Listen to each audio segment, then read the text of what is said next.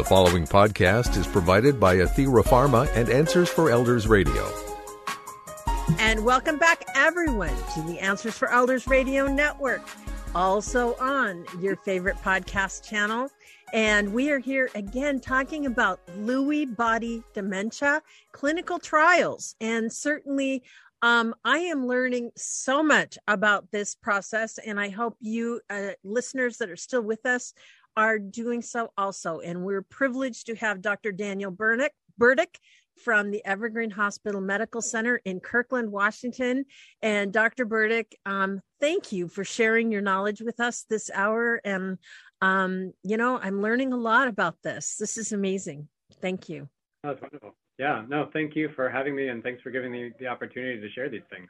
Well, it's important work for sure. And so, Dr. Burdick, we've been talking about this amazing clinical trial, and I know we're closing up, and we always want to close on a positive note, but I know that there's going to be probably people that have listened to all this and they're going like, this might be too good to be true. I'm not sure, all of those things. So first, I want to just go through and address the misconceptions people have sometimes to clinical trials.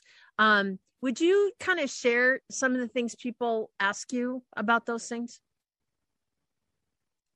Absolutely. One topic that I get asked a lot about, and I've mentioned this earlier, but one topic is the question of the placebo. Mm-hmm. I think people have, I don't know if it's a misconception per se, but they have an expectation that the reason to go into a clinical trial is because it will benefit them. Mm-hmm. And of course, we hope it will, but we don't know that for sure. Sure. And so when they hear that there's a chance for having a placebo, they say, well, then it's not really worth it. And that's the misconception, because it definitely is worth it. As I mentioned earlier, the only way we can really know if a treatment is safe and effective is by comparing a group of patients who take it Mm-hmm. with a group of patients who don't.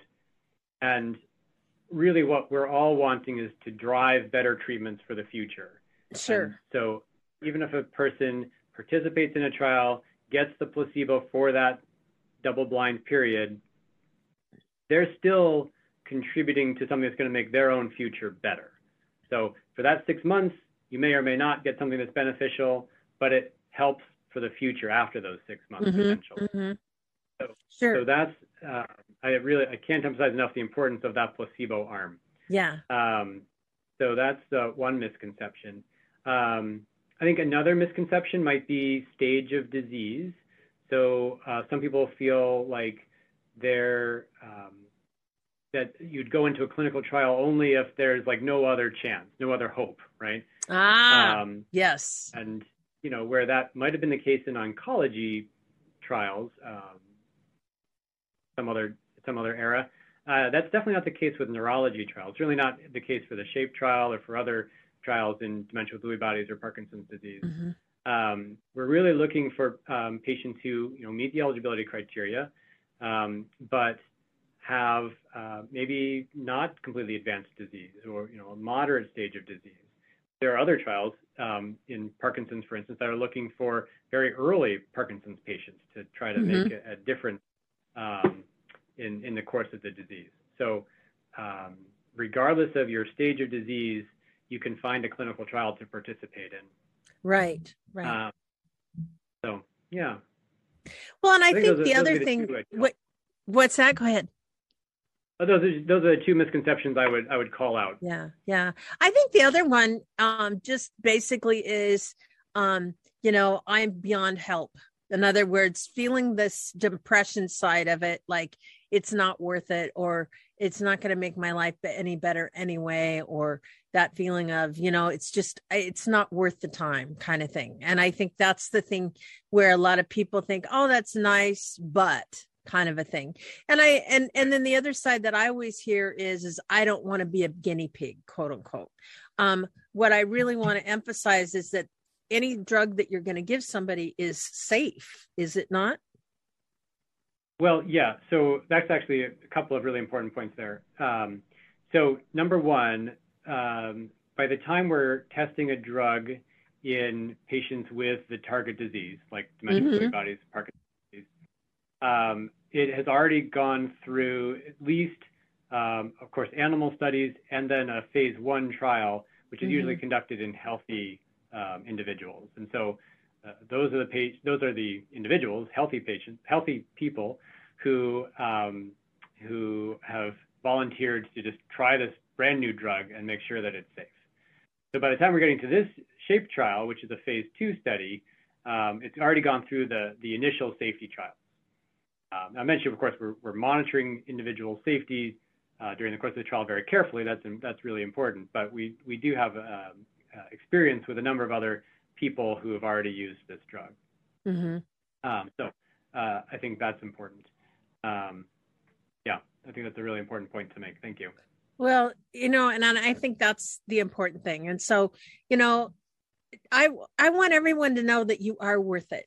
And I also want to know, like, who's your ideal person? If you were going to sign somebody up for a trial, who's the kind of person that fits for this trial?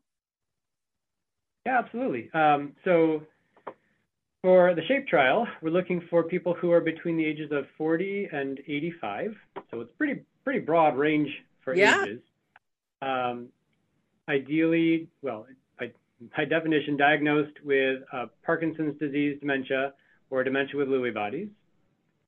And to be honest, we're willing to do an assessment to see if there's dementia. So if you've noticed, say you've been diagnosed with Parkinson's disease and have noticed some of these cognitive symptoms we were talking about earlier, trouble remembering, trouble understanding, trouble with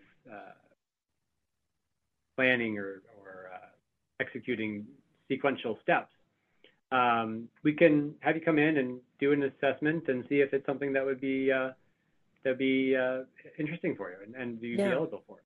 At the very least, maybe not come in, I guess, right away, but our research coordinators could talk to you on the phone and get a little bit more history and go through the other eligibility criteria and make sure that it's that you qualify. So and as far as, is there a cost to participate in the study? Oh no, thanks for that question. Absolutely not. There's no cost for any of the visits. Everything within the clinical trial itself is paid for. In fact, there's a small stipend for each visit. So you'd be getting a small. Yeah, so they actually get their gas paid for or their parking costs or anything like that. Is that correct? Yeah, it's free parking here too. I'll throw that out. But yes, covering the gas costs or something like that. Yeah. And you obviously, you say people come from, they drive a little ways away. It probably is a good idea to live pretty much in the, greater Puget Sound area, correct? Just to make sure that you've got where your net is, basically. Well, yeah, certainly for our study site. I mean, we have patients coming from as far north as Blaine, a couple from Bellingham, some from the other side of the Cascades. But certainly within maybe a 2 to 3 hour drive. Okay. It's most common. Sure.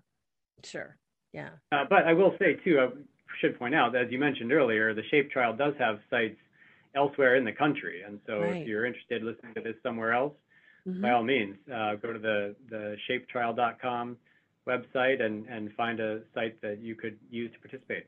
Absolutely. And that's, and for those of you that are listening to us on podcasts or on YouTube, certainly check the website and see if it is in your area. And I just want to talk briefly, just to close out, is talking about quality of care.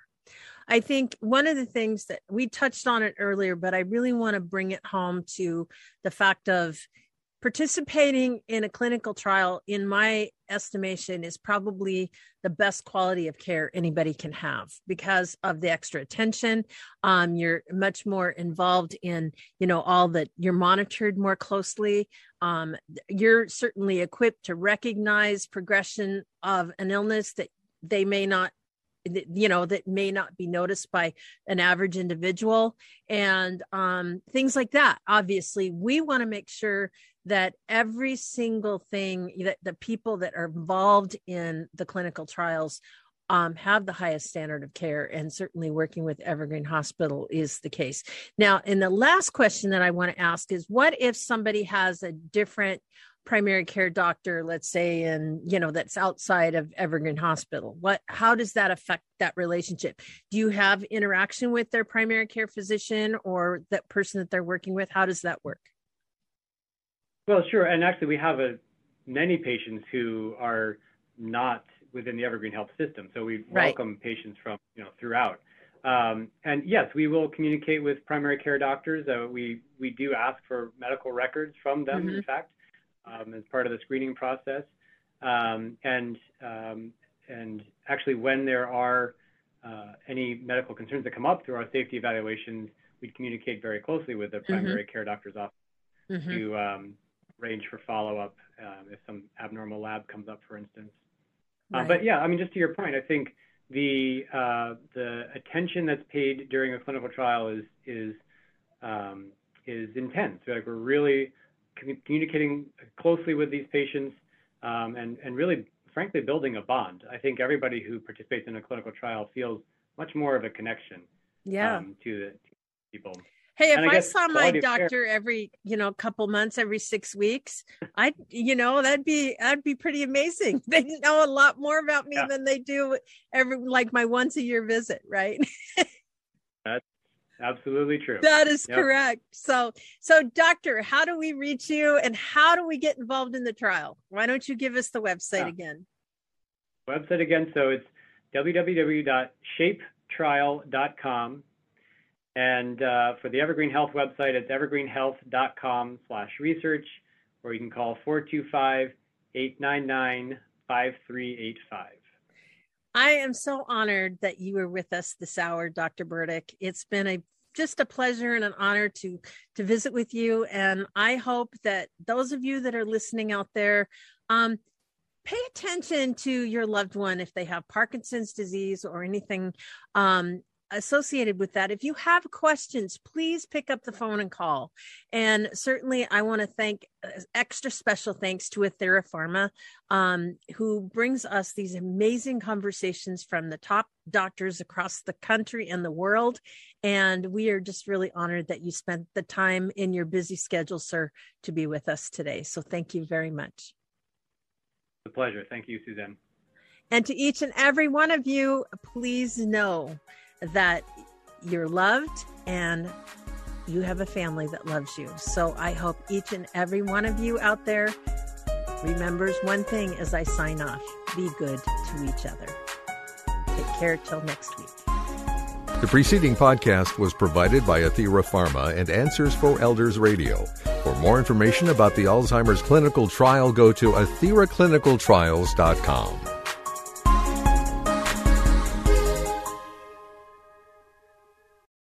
Hey everybody, Jared Sebestier, host of Retire Repurposed. This podcast is dedicated to help people transition into fulfilling and purposeful retirements.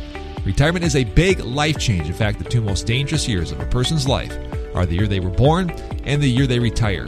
Few people can just flip the switch from working a career 30 or 40 plus years, retiring on Friday, without methodical steps to living what we call a repurposed retirement. To listen now, search Retire Repurposed on your favorite podcast platform, Senior Resource, or Life Audio.